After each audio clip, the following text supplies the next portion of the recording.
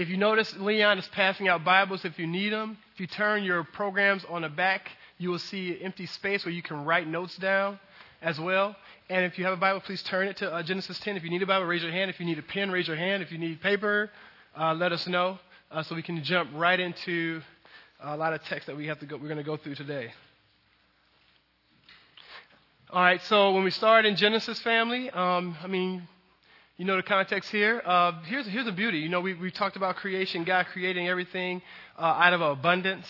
And we keep rehashing this because, man, hopefully, you know, it will be second nature in our hearts as we're studying the rest of the Bible. We're able to understand the sort of the infrastructural stage of God's creation and understand that He's created everything out of abundance of love, that He wasn't without. Have you ever processed that? He wasn't like sitting around bored. You know, everything that we do, or maybe I do, I know that we all do because the Bible's already told us, is we do it a lot of times out of outage, right? But God is the only one who does things out of abundance, right? That He creates not because He was bored or needed somebody else, like, you know, was listening to a sad R&B song and said, I need somebody, let me make humans, right? That wasn't the deal. He created out of like fully being content within Himself and just wanting more people to experience how good He is. That's just kind of crazy when you think about that. The beauty of that is that the story begins, and it's all about Jesus. And that basically what we're doing, and every week, you'll notice we get right back to the point, Jesus.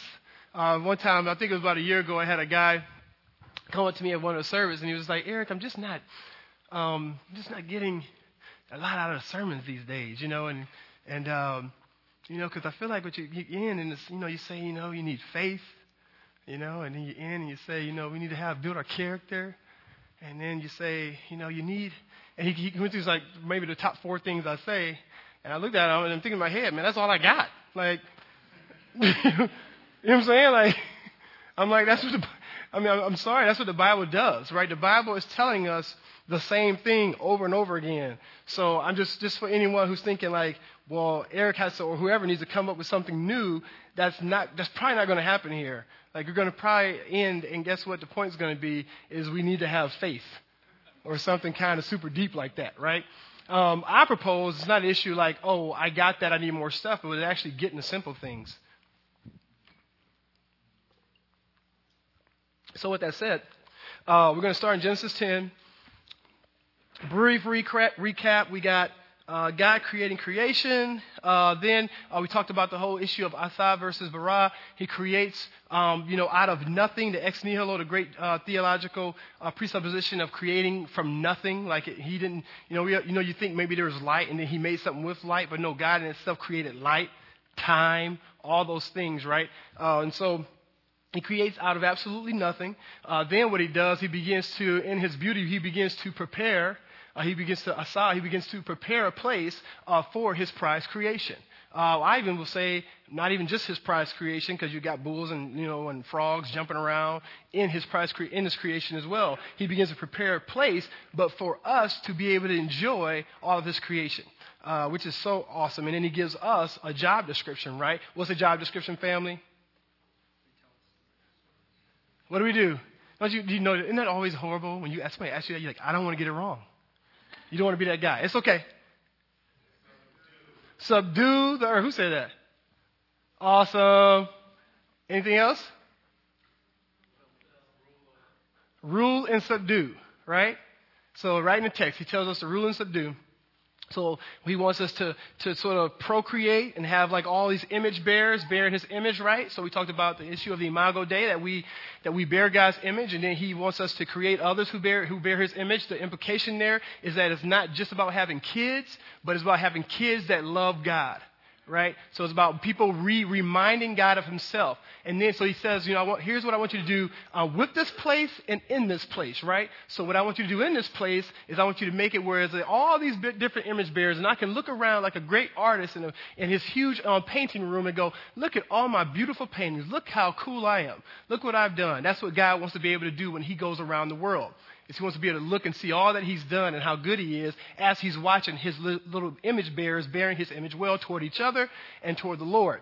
And then we got, what does He want to do? What do He want to do with this place, right? He wants us to be a steward, Right? So we talked about that he's called us to be a steward over all of creation. That God wants you and me, part of our job description as his created beings is to treat the world like God would treat it. Right? So every aspect of creation, he's saying that you and me, we're supposed to go, how would God do this? And then what that does is that lets people see how God would act, and then they'll learn who God is, and then they'll actually want to come to the Lord.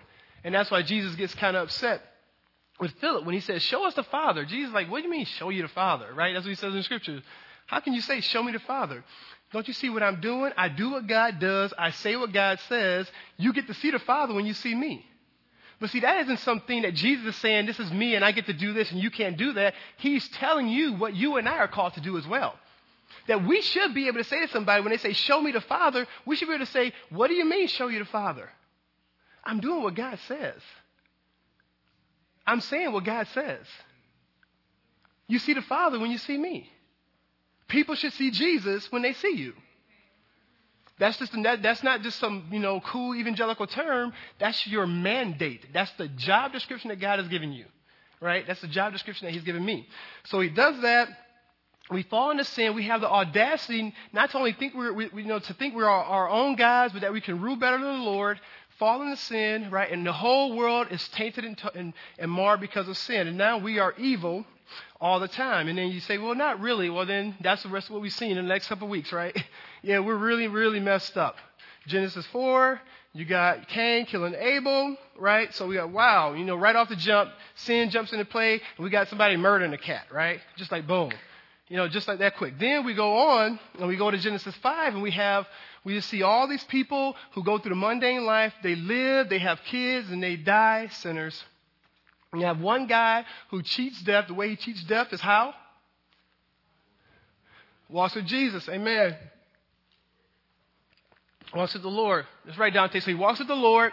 Then we see in Genesis 6, we have another remnant. When we say remnant, what do we mean by that? Remnant is basically when you have a whole pool of something, you have something that is distinct, that sticks out, right? That's separate. That's your remnant, right? So God says, hey, I got all these people, and what I continue to show you is a small group within this big group who actually are my people. Okay, that's what so this is a theme he's trying to show us in the scriptures. When we get to Genesis 6, we see again, we've just passed 1,600 years, 1,560 or so years of a bunch of sinners. We get to Genesis 6, it's the same deal. And what does God say? Men do evil all the time. Their only inclinations is to sin all the time. What is God trying to make a point? I know you guys go, man, I come here every week and he's just talking about sin. It's not I'm sorry, y'all. I remember Lori said once, why are they getting mad that he's telling them what Jesus said? See, I didn't write this. That's what Genesis 4 and 5 and 6 are about. Okay? It's about us having to come to grips with this reality that we're really messed up. God gets so sad, he says, look how crazy everybody is. I guess I'll kill all of humanity. So he kills all of humanity, but he's gracious and leaves what? A remnant. Why? Because of his grace. A very evil guy, just like the rest of us, but he saves them for a purpose. To say that he's faithful, I would propose. And then he begins what we would call, as it were, a new humanity. Right, family? So you have the boat. We talked about the disaster of the flood. And then you have Noah getting off the boat with his family. And then what does he get, guys? He gets the remandate. Right? He gets remandated to, hey, here again, you guys are marred, you messed up, but here's how gracious I am. I'm going to ask you again to procreate the earth and make image bearers. And also I'm going to ask you to, here's what you do with this place. I want you to be a steward. Okay? I know you guys are giggling because you're thinking about like it was 8 of them and he had to remake humankind and you're thinking, man, that must have been a crazy job. But that's what he had to do. And that's what it says, right? So we talked through that. We talked through the covenant. So now we get to Noah, doing this. We see a guy who I think has been termed since last week. We have a Noah moment where Noah has a bad week. And then we see in the different lines, we see that, man, there's something about patriarchy. We see there's something about having lines. And so we have these 2 sons that are loving God, and we have this one son who's decrepit and evil. And then we talked about this reality of, hey, it matters. It matters what you do. The environment that you make for people and your family matters. Well, we enter into chapter 10, and we're dealing with a very crazy chapter. I'm going to go read now. Forgive me as I butcher some of these words here. I'm going to read through real quick, and I'll make a few points.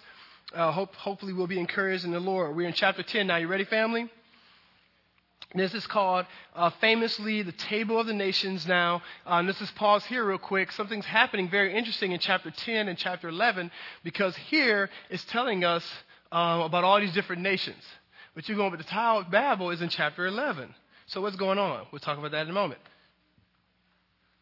This is verse 1. This is the account of Shem, Ham, and Japheth. These are Noah's sons, who themselves had sons after the flood. You have the Japhethites, the sons of Japheth, right? Gomer, Magog, Madai, Javan, Tubal, Meshech, and Tyrus. The sons of Gomer, Ashkenaz, Rephath, and Togarmah. The sons of Javan, you have Elisha, Tarshish, the Kittim, and the Rodanim. Sounds like a mafia group, the Kittim and the Rodanim. You have, that'd be cool to be like the Eric, you know what I'm saying? From these, the maritime people spread out into their territories by their clans within their nations, each with its own language. Okay, so a couple things. You got these groups being formed. You got this one son who's godly, and you got it says this issue of they're spread out with nations, each in their own language. So a couple things. You have this issue of language. And I love how it seems like the distinction of people groups is not just in the sense of ethnicity, but it seems like what really makes people distinct as you look up Scripture is the language piece. We'll talk about that in one moment when we get to chapter 11. But also notice this whole maritime. It talks about that they're from the maritime people spread out into their territories. I just want to not to miss a principle that we'll see as you're reading Scripture. And again, what we're trying to learn how to do here is not just study the Bible, but learn how to study the Bible. And this is a key word. You probably will go maritime, so you probably get it maybe a little bit if you're from Canada. But if you're not, look at Kelsey like, yeah. But if you're not, who's maritime? Well, maritime, right? Those are the people who basically make their living and their livelihood from the sea. Okay? So maybe the principle you'll see, and you'll see this over and over again, we see in Scripture as well, it'll talk about a group or clans and how that whole clan are all the people who do all the architecture work. And so again, we see this theme that we can't get away from, although God is sovereign, meaning that He can do anything, and God is gracious. He allows us to step out of our different zones and our different ways of life. That basically, like, what you grow up in is what you do a lot of times. I think that's a very fair principle. That basically, it seems that he's saying, like, all the whole fishing province and all that stuff basically came from this group here. So just something to point out that we don't over-spiritualize just practical aspects of humanity, because I think it matters as we were trying to be wise believers. Now we're with verse 6. You have the sons of Ham. Now Ham was what is proposed the evil son. He's the guy who was kind of perverted in the last chapter. It says you have Cush, Mizraim, Put, and Canaan. We're already starting with some crazy cities that are being brought up. The sons of Cush, you have Seba, Havilah, Septa, Rehamah. You have Septica. You have the sons of Rehamah, Sheba, and Dedan. In verse 8, you have Cush was the father of Nimrod. Don't name your son Nimrod. Who grew to be mighty warrior on the earth. I think there's a school named Nimrod around here, isn't it? I'm sorry? Oh, well, hey, I'm not tripping. I hope you ain't from Nimrod. I'm just saying. But check this out. Verse 9, he was a mighty, so he's a mighty warrior in verse 8 on the earth. He was a mighty hunter before the Lord. That is why it is said, like Nimrod, a mighty hunter before the Lord. So obviously there's some extra biblical writings where this is said. The first centers of his kingdom were Babylon, Erech, Akkad, and Kelana in Shinar. So just to pause here, notice the different lands that are popping up. First of all, Nimrod's a bad dude, right? So they probably didn't make fun of him back then because he'd beat you up. But basically, you see, so this guy, this is where you get the hunters, you get the guys who are who can like really, wrestle animals. So you got this group, this is the tough group, right? Now, what's very interesting. Are you noticing some of the cities you're getting out of here? All right. So out of Ham's crew, what are some crazy cities? Babylon, Assyria. Well, you got Nineveh. It says it's actually, I think he's bordering Assyria. that went to Assyria. Yeah. So you got all these crazy lands. Now, let me continue on. It says, from that land he went to Assyria, where he built Nineveh. He built Nineveh, Rehoboth, Ir, Calah, and Rezin, which is between Nineveh and Calah. That is the great city. So notice this. So you have out of a person is coming nations. Now, I don't want you to miss that. So out of these people we're getting nations and cities. These people are building metropolises. They're building cities. They're building places where all these people will be living. Verse 13, Mizraim was the father of the Ludites, Anamites, Lehabites, Nephtuhites, Parathusites, the Cashluhites, from whom the Philistines came, and the Caphtorites. So you got the crazy Philistines. You got another group from Ham. Okay, you got Canaan was the father of Asidon, his firstborn, and of the Hittites, Jebusites, the Amorites, the Girgashites, the Hivites, the Arkites, the Sinites, Arvadites, the Semarites, the Hamathites, and my good friend always says the mosquito bites. So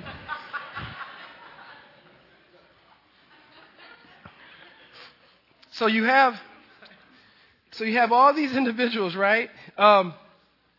And then it says later the Canaanite clans scattered, and the borders of Canaan reach from Sidon toward Gerar, as far as Gaza, and then towards Sodom and Gomorrah and Admah and Zeboim, as far as Lasha. Verse 20. These are the sons of Ham by their clans and languages in their territories and nations. All right, we got the Semites. Sons were also born to Shem, right? Whose older brother was Japheth. Shem was the ancestor of all the sons of Eber. The sons of Shem, Elam, Asher, Arphaxad, Lod, and Aram. The sons of Aram, Uz, Hul, Gether, Meshech. Sound like I'm throwing up, huh? Meshech. Verse 24, Arphaxad was the father of Shelah, and Shelah was the father of Eber. Two sons were born to Eber.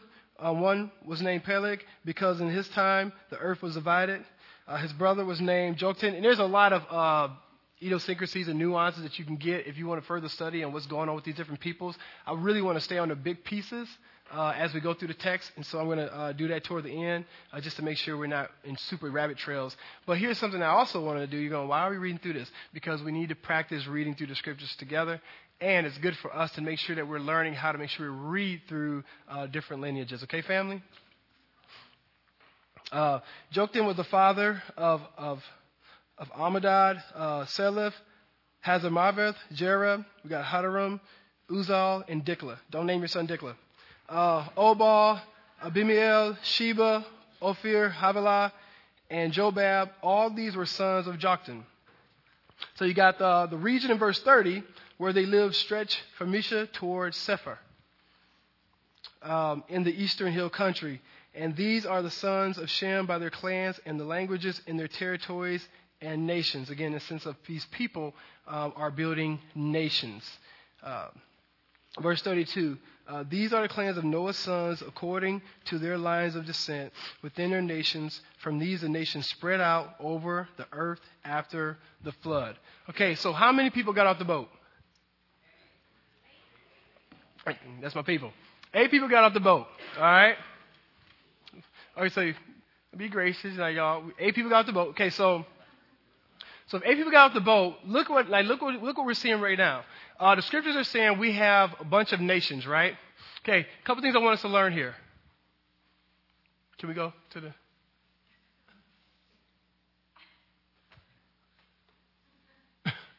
What should we...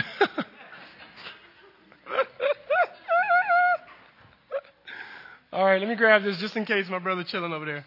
All right, what should we learn? Now I want you to notice this, because when you read this, you kind of like, we can kind of sort of remove ourselves from this. But I want you to notice something. It's really just some plain stuff. So you got regular people here, right? But natures and cultures come from faithful and unfaithful people. Now, I don't want you to miss that because I want us to understand that we're sitting around here and we can, now, although we are insignificant in the realm of God, understand that the Lord is trying to show you something really plain here, that basically your life will actually build and develop nations. You will have many people come from you. Isn't that sobering thought? You ever thought about that? That you're going to have people who are going to have people who are going to have people. And if you notice, when you look at this genealogy, we go, there's absolutely nothing there, but there is something huge there. Is that you have some genealogy where they're adding mad value, and you have some where they're totally evil. And they wreak havoc upon the people of God for all of the people of God's history. Thousands of years. We are part of a legacy.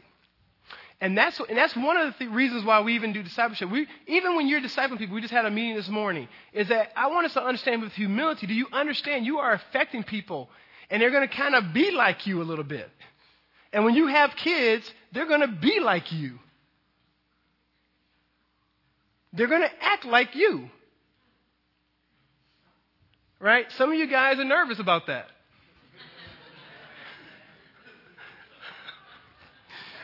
I'm nervous. My one boy, Joel, unbelievable. Like, just to see how intense he is. And I'm like, man. And I'm like, he's just like me. And it scares me to death. I'm like, we're going to have to raise the insurance on this kid. And always trying to invent ways of killing himself. And it's just crazy. It is unbelievable when you see your kids actually acting like you. It is a really humbling sight. Because then it makes you go, so what kind of godly character am I displaying to this guy? Like, what is he learning? If he's acting like me, what is he learning?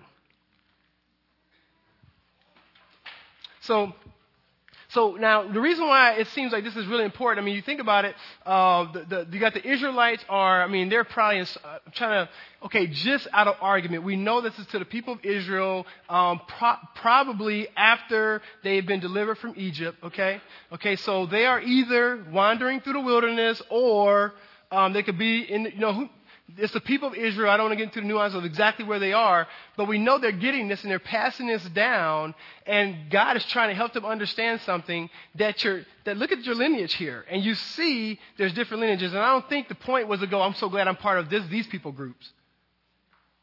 I guarantee you they're looking at it and they're realizing this reality that now, different than what we're taught in our society, we're taught individuality is everything. And we're taught like it doesn't really matter what you do. It just concerns me. It's about me. And we even fool ourselves in thinking that, right?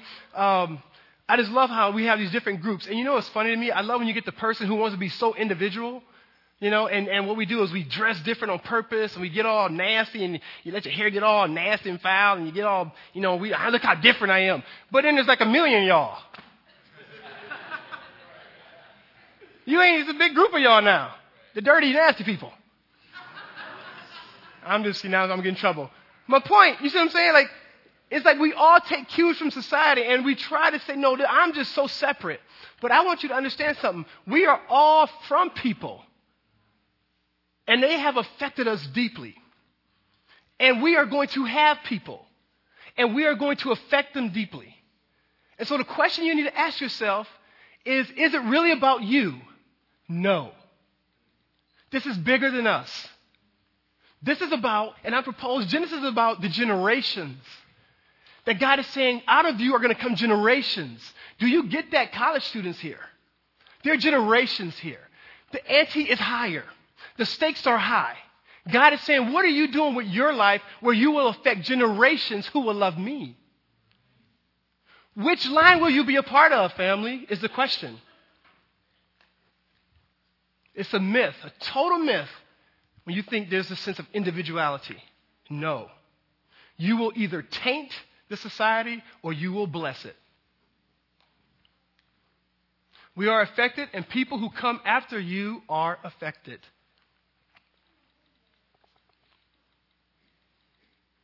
Right?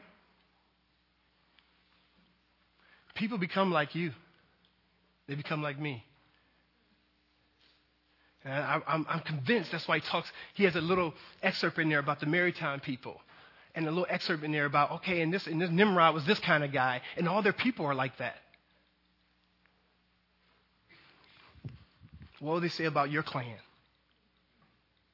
What will they say about your clan? What about your people? What will they say about our community? How will you and I affect the people that we have and that we are influencing? Think about it, family. Can we continue on with the text?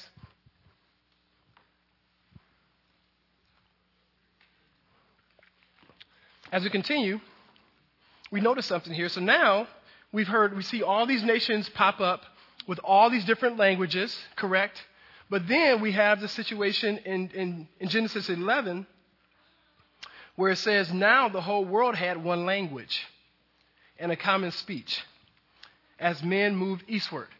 So what's happening here is there's like a rewind, right? It's like a bad episode of Heroes or something, right? Where you have, right, where you start at the beginning and you're saying, okay, here's where we are. Now I'm actually showing you how we got to chapter 10. So chapter 11 is actually showing us, giving us understanding of how we got where we are in chapter 10. That makes sense, family?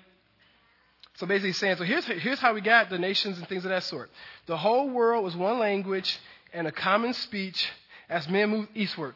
People think sometimes that, theologians would say that the common speech, common language piece is talking holistic. It's not just talking vernacular or words being shared, but that it was like, how sometimes, when you talk with your boy in the hood and someone says something that you enjoy, you go, brother, speak my language. You say that kind of thing.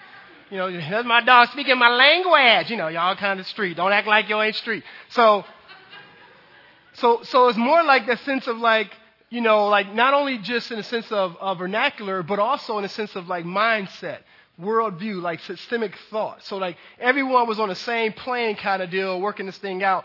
I don't know necessarily where I land on that. I mean, I just want to provide you that's what some of the insight is with theology. But what we know for sure is they had the same language. I think based on what they did, though, it seems that they had some common sense of like, hey, we want to be on this common, we have this common goal that we want to be about. So I don't think it's too far-fetched. So I want to throw that out there. So you have this one language and common speech in verse 1. And then it says, as men moved eastward. Now, notice a little theme. I don't know. I'm trying to figure this out a little more. But when you're moving east a lot of times in the scriptures, it's not the best thing. Because when you think of the Garden of Eden, when they get kicked out, where do they go? Kick them out to the east, right? And then when Cain gets removed, where does he wander? To the east. There's even songs about this, and people make little themes about it. So it seems like I'm just proposing that when he says, and as men moved eastward, that he's proposing in a sense, as men moved farther away from God, ... So as men moved eastward, they found a big chunk of land. They found a plain in Shinar and settled there, right? So they found a place and said, oh, man, look at this. We got a nice place here. We're going to sort of just kick it. This is where we're going to do our thing. Okay, so again, chapter 10 hasn't happened yet. This is how chapter 10 happened, okay? So they found a place, and it says, they said to each other, come, let us make bricks and bake them thoroughly. We're on the same page? Yep. Come, let us make bricks and bake them thoroughly. They used brick instead of stone and tar for mortar. Verse 4, they said, come, let us build ourselves a city with a tower that reaches to the heavens. Now look at the ingenuity. I mean, we got some engineers and stuff up in here.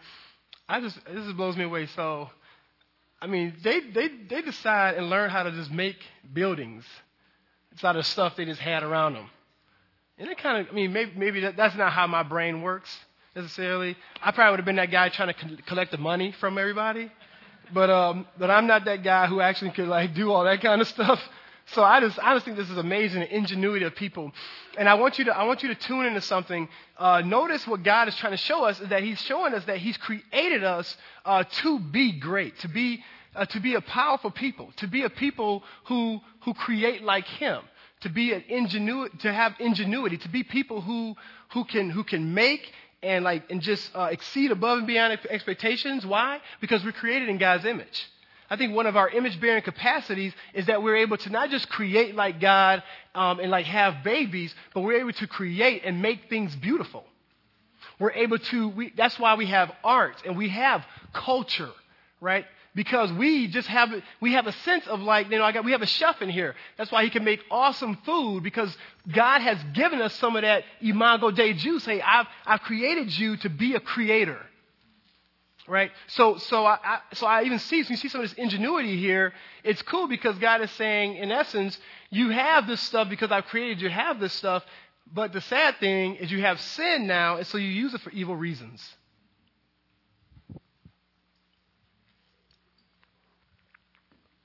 What's bad here? So is it bad to want to build a city? We call it the Tower of Babel, but is it just about the tower? Is that why God is mad? I'm mad at you. You made a really big tower. I'm kind of mad, right? Is that the issue? I don't think it should be, because they created cities, man. So I'm sure like there was other towers. I'm sure also there was a lot of stuff they built. It seems to me the issue wasn't what they built. It was why they built it. Let's look at the issues of why. Thank you so much. So we see it's not an issue of what they built. Look what it says in the text there. What's the two sins, family? Make a name for themselves. And what's the other one? Who said that? Care? And not to share it? I want to go another place. I want to take that a little further. Not to share. Okay, let's deal with the first one. Can you pop the first one up? My sister just said. So we have self-exaltation, right? Make a name for themselves. Okay, so this is the issue. God isn't really concerned that they wanted to build something. He's concerned that it's about wanting to make their name great. I mean, look, this is right there. Let us build ourselves a city with the tower that reaches to the heavens, so that we may make a name for ourselves. You see that? So they can make their name great. And then why is that bad? Because what is our goal? What is our role? What does that mean? We use that nice word, glorify. How do we unpack glorifying this body? What is that? To give him honor and attention, right? To make God's name great. Right? Your role, if you're saying you love Jesus, you get up every morning and your role is supposed to be not to make your name great. I'm not supposed to try to make my name great, but my whole desire is supposed to be, okay, Eric, good morning, Lord. How do I make your name great? Do we get up every morning, family? Would it be awesome, filled by the power of the Holy Spirit, that we got up every morning and said, Lord, how do I make your name great today? How do I tell the world who you are? How do I model who you are by what I do, by my actions? How do I model who you are by me taking risk and praying for coworkers? Getting away from my schedule so I can hear people's hearts. How do I make your name great, Jesus, not my own? And man, don't we have the deck? Our deck is stacked, right? Because we're just a bunch of crazy sinners, and we live in America, where the whole focus in America is how do you make your name Everything we do is about our name, right? Can we go to I'm just going to show you guys, and excuse the language here, I'm going to show the rap songs. I talked to my boy, and I excuse some of the language here, but I just want us to see what we are listening to in society, okay? These things are, now look at these terms, look at this. This is example of some rap songs that have been out or are out, I don't even know. This one is from Kanye West. It says, just another one champion sound, me and Estelle about to get down. Who the hottest in the world right now? Obviously he thinks he is. Just touched down in London town. Bet they give me £1. Right? Tell them, put the money in my hand right now. Tell the promoter, we need more seats. We just sold out all the floor seats.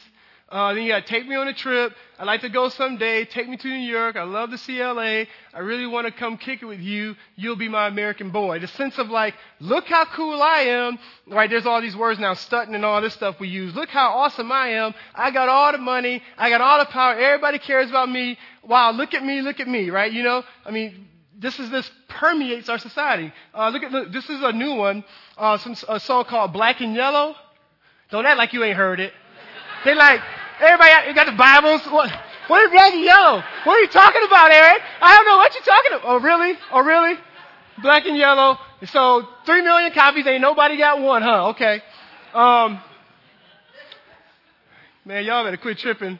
So you got this dude, right? Black stripe, yellow paint, the niggas scared of it, but those ain't, right? Soon as I hit the club, look at them hoes' face, put the pedal once, make the floor shake, right? Suede inside, engine roaring, talking about his car. Look how cool my car is, even though it's going to rust out. It's the big boy. Isn't it hilarious? It's the big boy, you know, what I pay for. He probably 5'6", and I got the pedal to the metal. Got your niggas checking game. I'm balling out on every level. Hear them haters talk, but there's nothing you can tell them. Just made $1 million, got another $1 million, man on my schedule, right? No love for them, niggas breaking hearts, no keys. I push start in my car, right?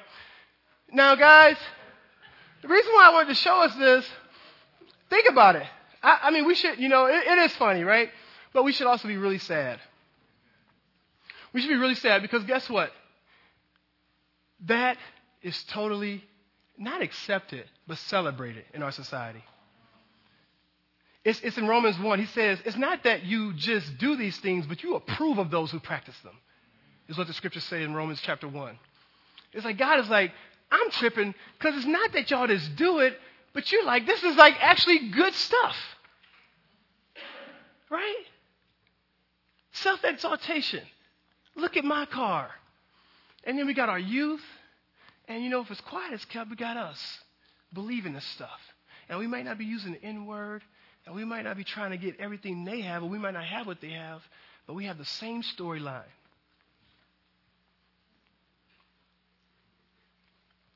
Some of us are workaholics because we want to sing these songs. You already got stuff. Some of you guys have mad disposable income, and you're still workaholics. I had a friend of mine. He probably has $25-30 million maybe.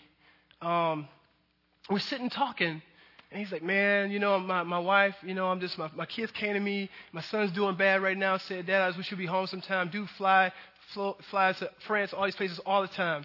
The Holy Spirit has put on my heart, you need to tell this dude to quit his job. And so we're sitting down. He loves Mac Ave. And we're just talking, and I'm just like, so let me ask you a question. You know, his wife said to him, you know, so how much money is enough? That's what his boo said.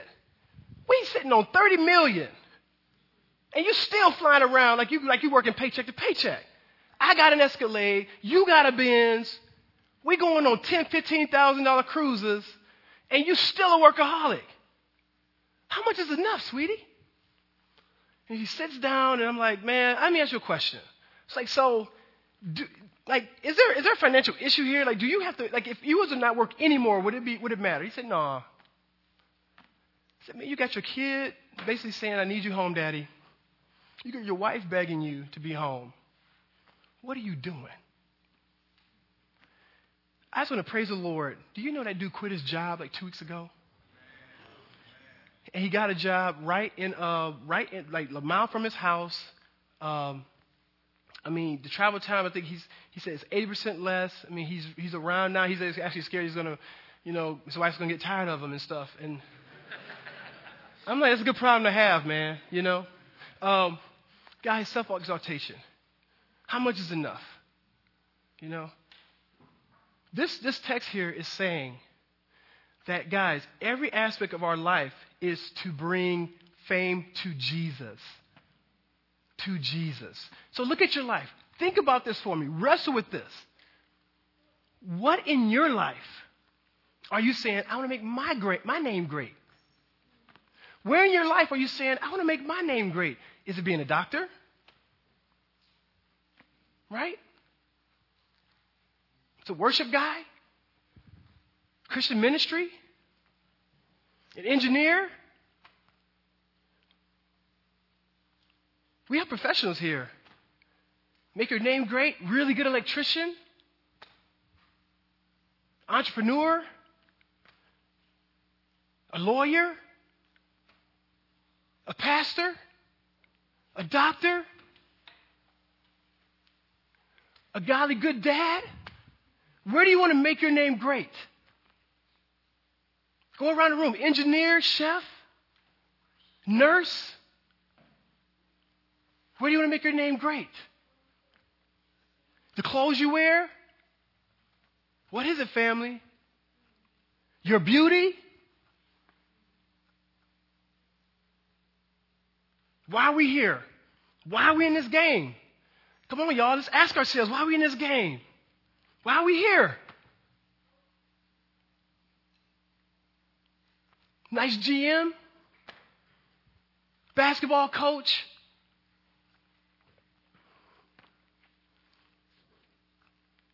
Guys, there's so many things where every day we could be trying to make our name great. And guys, that's why I'm telling you, selfishly is why I love the format of like us when we disciple.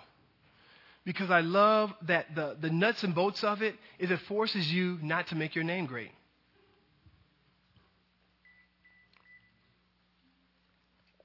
Am I right? No one knows what you're doing. No one knows you're pouring into people. You know, everyone wants to find a Christian niche. And then you come here and we say, we ain't really concerned about your niche. But we do know God wants you to make disciples.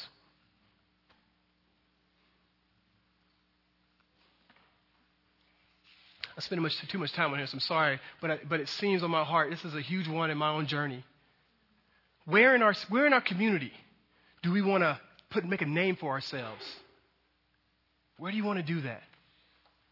Please think about that and write that down. Pray about that. And guys, I want to ask you, if you're just now getting to know Jesus, and no matter if you've known Jesus for many years, guys, God wants us to admit these things and then repent. And then let other people know so they can hold you accountable. Are you feeling me? This is what the scriptures are. Really? You want to make your name great? Let's continue on. Oh, man. Can we continue on? The other sin, they don't want to scatter. You see that? That's what scriptures say there. So they want to exalt themselves, right? And then they don't want to be about the next stage of the W-2 form. What are we called to do? Go. Right? Procreate. Get the image-bearing capacity out there. They want to keep, no. We ain't about that. What we want, can we be honest? We want heaven on earth. Then I want to scatter and be about your business. I want to be about having my little crew and building my little thing and having my dough and having my family and doing my stuff. Having people around me that think like me, right? Don't you want that? You just want to be around healthy people. Even though you're unhealthy, you think you're healthy though. I'm the first one. I'm the first one who can admit in this room. I'm going, man, I just want to be around all healthy people as if I'm healthy. I am a nutball. And y'all like, I know, don't give me some grace now. I'm up here. I'm trying to be vulnerable. So, right? So there's a sense of like that God is saying, no, I've asked you to scatter. See, now this is, Mac groups, I love them. See, this is why y'all want to throw an apple at me, but I love Mac groups because I love that you got all these different people that probably on paper, I had a guy even tell me last week, man, if it wasn't for Jesus, I wouldn't be doing this Mac group thing. I don't even naturally, I wouldn't probably connect with 2 or 3 of the people in the group if it wasn't for the gospel. But now, I've been with them for a while and I actually love these people. And I'm learning how to be cross-cultural and learn how to love people who think different than me, who aren't the same age as me, who have a different skin color than me, who have a different socioeconomic background than me. Oh, so God is blessing you because it's not about you. I'm telling you guys, I think it's just God's gracious hand that you going to Mac group like, I don't understand these crazy people. It's a good thing. Builds character. Because God wants to use that so as we scatter, that's also I love about Mac groups, that eventually you start your own. As we're in our community, we're scattering. It continues to remind us, the flow of what we do here, that it's not about you. It's about His fame. That's why we don't let you stay in Mac group 5, 6 years. You need to start another one. You see what I'm saying? You see what I'm saying? Right? What is your tendency to not scatter? What does it look like for you not to scatter? Right? What does that look like? Because you know, guys, we're a missional church, right? You know we want a church plant. You know in a year or two, we're going to be asking a lot of you guys to go move somewhere else for God's glory. When we see this community be getting changed and we're doing our thing, we want to expand. Because it's not about us. You know we want to serve overseas, right? You know we're going to be sacrificially given overseas, right? Right? What areas in our journey, as we are coming together as the people of God, are we saying, I don't want to scatter?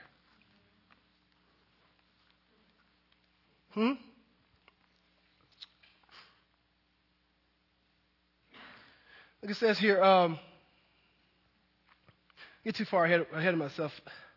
So, and we see this a lot. So when we have people in here I deeply love. A lot of times, what are the issues? What are the main reasons? I say one of the main reasons is because it's not a bad thing to want utopia. It's not a bad thing to want safety for you, for your family. It's not a bad thing to want to be around people who are going to add value to you. That's not bad in itself. Well, let me say it another way. It's not bad to want God's kingdom to come. That's really what you're saying. That's what Ecclesiastes says, right? God created eternity in the hearts of man. That's not bad in itself, right? But it's demonic to want God's kingdom without the king.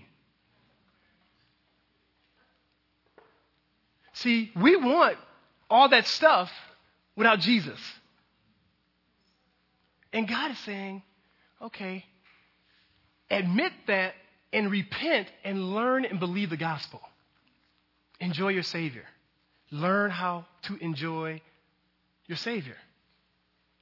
Because, guys, I'm telling you, that's what you get these self-help groups and all the things we do, and we come together even here. We do our, we got a little community here, we got a little farm here and all this stuff. We can do whatever we want to do. They tried it in 1 Samuel, they're trying it here. It's not going to work. God has to bring that. We can't do it. Continues on. So the great sin of all this is pride, right? You know what 1 Peter 5:6 says. You can write that down your address. The great principle is that, okay, although we want to be prideful, what God does is he says, hey, what I do is I humble the proud, and what I do is I exalt those who are humble, right? That's what I do. Is that he says, humble yourself before the mighty hand of God, and in due time he will lift you up, is what the scriptures say. Is that as we humble ourselves and we're about Jesus stuff, he will lift us up, family. So the dream is possible through Christ. Let's continue on with the scriptures. It says, but the Lord came down to see the city and the tower that the men were building. And the Lord said, if one people speak in the same language, they have begun to do this, that nothing they plan to do will be impossible for them. So notice God's sarcasm there. You notice the sarcasm? You see the sarcasm there? So notice, I love how God is he's awesome like that, right? So we build this huge tower, right? And God is like, he says, I had to come down to see it. See that sarcasm? What God is saying is like, you built this huge tower, and he said, he's like, say there's a tower right here, and he's like, I'm like, where is that? Oh, there's a little bitty tower. Look at the tower. Look at the little tower. You see, look, right? That's the point there. His point is that, we don't impress God. This huge tower, we're going to be to the heavens, and we're going to, look at us, look how big my tower is. And God is like, oh, really? Oh, where's the little bitty tower? Right? So, but think about our journey, right? Think about our journey. Is that the Lord is not impressed with the stuff we do. This is a huge principle for us, family, is that, I'm telling you, one of the ways we got to Detroit, God had to do something in my heart toward that means. I had to learn that God wasn't impressed with me. Because I think what was happening in seminary is I started thinking God was actually impressed with me. And so as I was going through and going through the modes, and I was getting these accolades and people were kind of liking me, and I was in these different groups that were part of the power brokers in seminary, which is scary to think about. And then the Lord's like, you're kind of arrogant. You need to go to Africa and just realize that the world can actually go around without you. And so I think one of the main reasons we went to Africa was not even just to break my heart for the poor, but was just for me to get away from things and come back and be humble to go, wow, Oprah's still on, and people still going shopping, and wow, people still making money and loving Jesus, and wow, all without me. Wow, the world still is going round and round without Eric. Isn't that amazing? And the Lord used that because then from that character development in my heart, God was like, now, since you realize that you are significant but also so insignificant, are you willing to be a nobody and serve me? And that's how we actually got to Detroit. One of the main reasons we came here, because God had to work in my heart, and you know what? I think he's doing that in some of your hearts. Are you willing to be a nobody and serve this community where no one knows nothing about good old Mac Ave, but you know you're being faithful, you're pouring your life into one or two people? Is that enough? Or do you have to stick your flag in the world? Look at me. Look at my flag waving. Look at the tower I've built. Right? Think about that. Think about that, family. He's not impressed with us. The biggest thing you've ever done is absolutely ridiculous in God's sight, right? Oh, look at me. We invented the car. Oh, look at the car. Oh, he's like, I invented Pluto. Oh, man, oh, my goodness, the light bulb. Really? I made light. You know what I'm saying? The best thing we've done is hilarious. And to God, he created everything. Perspective.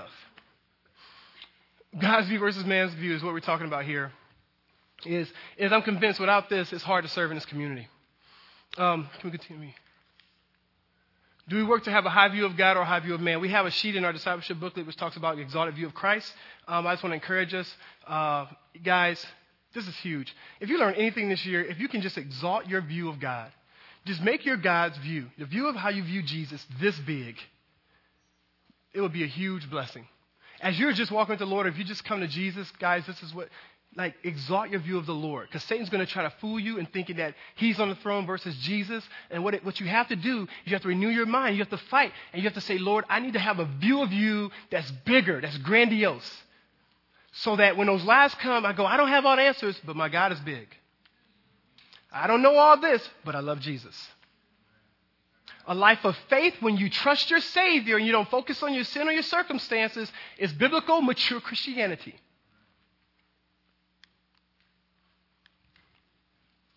So the Lord scattered from them from over all the earth, and they stopped building the city. So he scattered them by changing their languages. He knew that how created them like really good people. They can do this. Notice that. He's not shortchanging us in that way. They'll build some crazy stuff because they made in my image. I know how they roll, right? So let me do something to make sure they don't do, this is almost protection. This is God protecting evil people. We talked laws last week. We're talking God's sovereignty this week. He changes our languages so we wouldn't destroy ourselves so quick. It says, they stopped building the city. Said, man, I don't know. Can you imagine? You go home. I don't know if it was just the people they were working with or actually changed spouses' languages too. You imagine going home and your wife speaks, Chinese or something. That'd been funny, right? I'm just thinking about that. I was like, man, that'd be crazy. I go home and, my wife's speaking Luganda, like, hey, honey, she's like, whoa, Holy Ghost, I don't know what would happen, but I'm sure that would be a horrible day. You ain't can communicate with your boo. Can we go out to eat tonight? No. So that is why it was called Babel, right? Babel, because there the Lord confused the language of the whole world. From there the Lord scattered them over the face of the earth. Check it out. God said, I still got to get my redemptive plan going. He did this again, and we see this again. Where do we see this, guys? The retelling of this story, but in Christ, in Acts, right? They didn't want to scatter. What does God do? He sends persecution and made them get up out, right? So guys, he's convinced. So he scatters them over the whole face of the earth. Continue, please. Things to think about. Just keep them rolling, please. Thanks, buddy. What are ways you try to bring God's kingdom in your life without the king? Right, these are things to think about. We can wrestle with in Mac Group. If you're not a Mac Aver, take these things home. Are you a kingdom scatterer? Now, don't miss this. See, some of you guys think you're a scatterer because you like hanging around people. No. A kingdom scatterer scatters because of the kingdom. Okay? See, some of you guys scatter and you're always around people, but it's really about you. Some of you guys are even discipling and it's about you. Right? That doesn't impress God. He doesn't care that you're with people to satisfy your own self-aggrandizement, right? Because you got lonely needs and all this stuff. You got to be around people all the time. He's saying, are you a kingdom scatterer? So don't get it twisted. You follow me? Just because it's not just being with people, it's being kingdom. Being really about their needs. How can God bless them? How can we see God's kingdom be expanded in times and places where I am? Right, family? Okay. Where do you want to make your name great? And what are ways you can make God's name great? Guys, I think we just jot a few of those things down. I think we'll be in good places. I think that's it, right? Okay. That's all I got. Here's what we're going to do, guys. We're gonna have tithe and offering, and we're gonna have communion downstairs. We're having a brunch. If you have grub, if you brought grub, awesome. If you did not bring food, it does not matter. We have a lot of food. We are asking you, please enjoy this time of fellowship. Just enjoy Jesus. This is a time of worship. We spend this time getting smarter and hopefully building toward worship here. But guys, this is a time where we are saying, Lord, you are our King, where we do all this to just enjoy Jesus together, to continue to equip ourselves with God's truth so we can battle the lies of Satan as we do our life. As my boy travels over different places, he can remember, okay, Lord, this is what the Lord's about. This is what all this is about, okay, family? So we're going to do tithe and offerings. If you are new here, keep your wallets to your side, keep your purses to your side. We're not about trying to get your money. This is really about worship. If you're back out, you get that. Please worship the Lord as you give because God has given us everything. If you are new, but you understand that this is an act of worship, we get stuff like we give our money and our resources because God has given us everything. And so we give to him and say, Lord, you are good. Please enjoy the time of worship with your Lord right now. After this, I'm going to spend time in prayer. And we're going to sing a song. I'm going to spend time in prayer. Please sing out. Enjoy the Lord. Just think about the beauty that God has called us to make his name great. He's called us to scatter and be his sent people of God. And we're going to talk about that toward the end as I pray. Then we're going to go downstairs. We're going to eat mad food. So let's enjoy. Let me pray for us.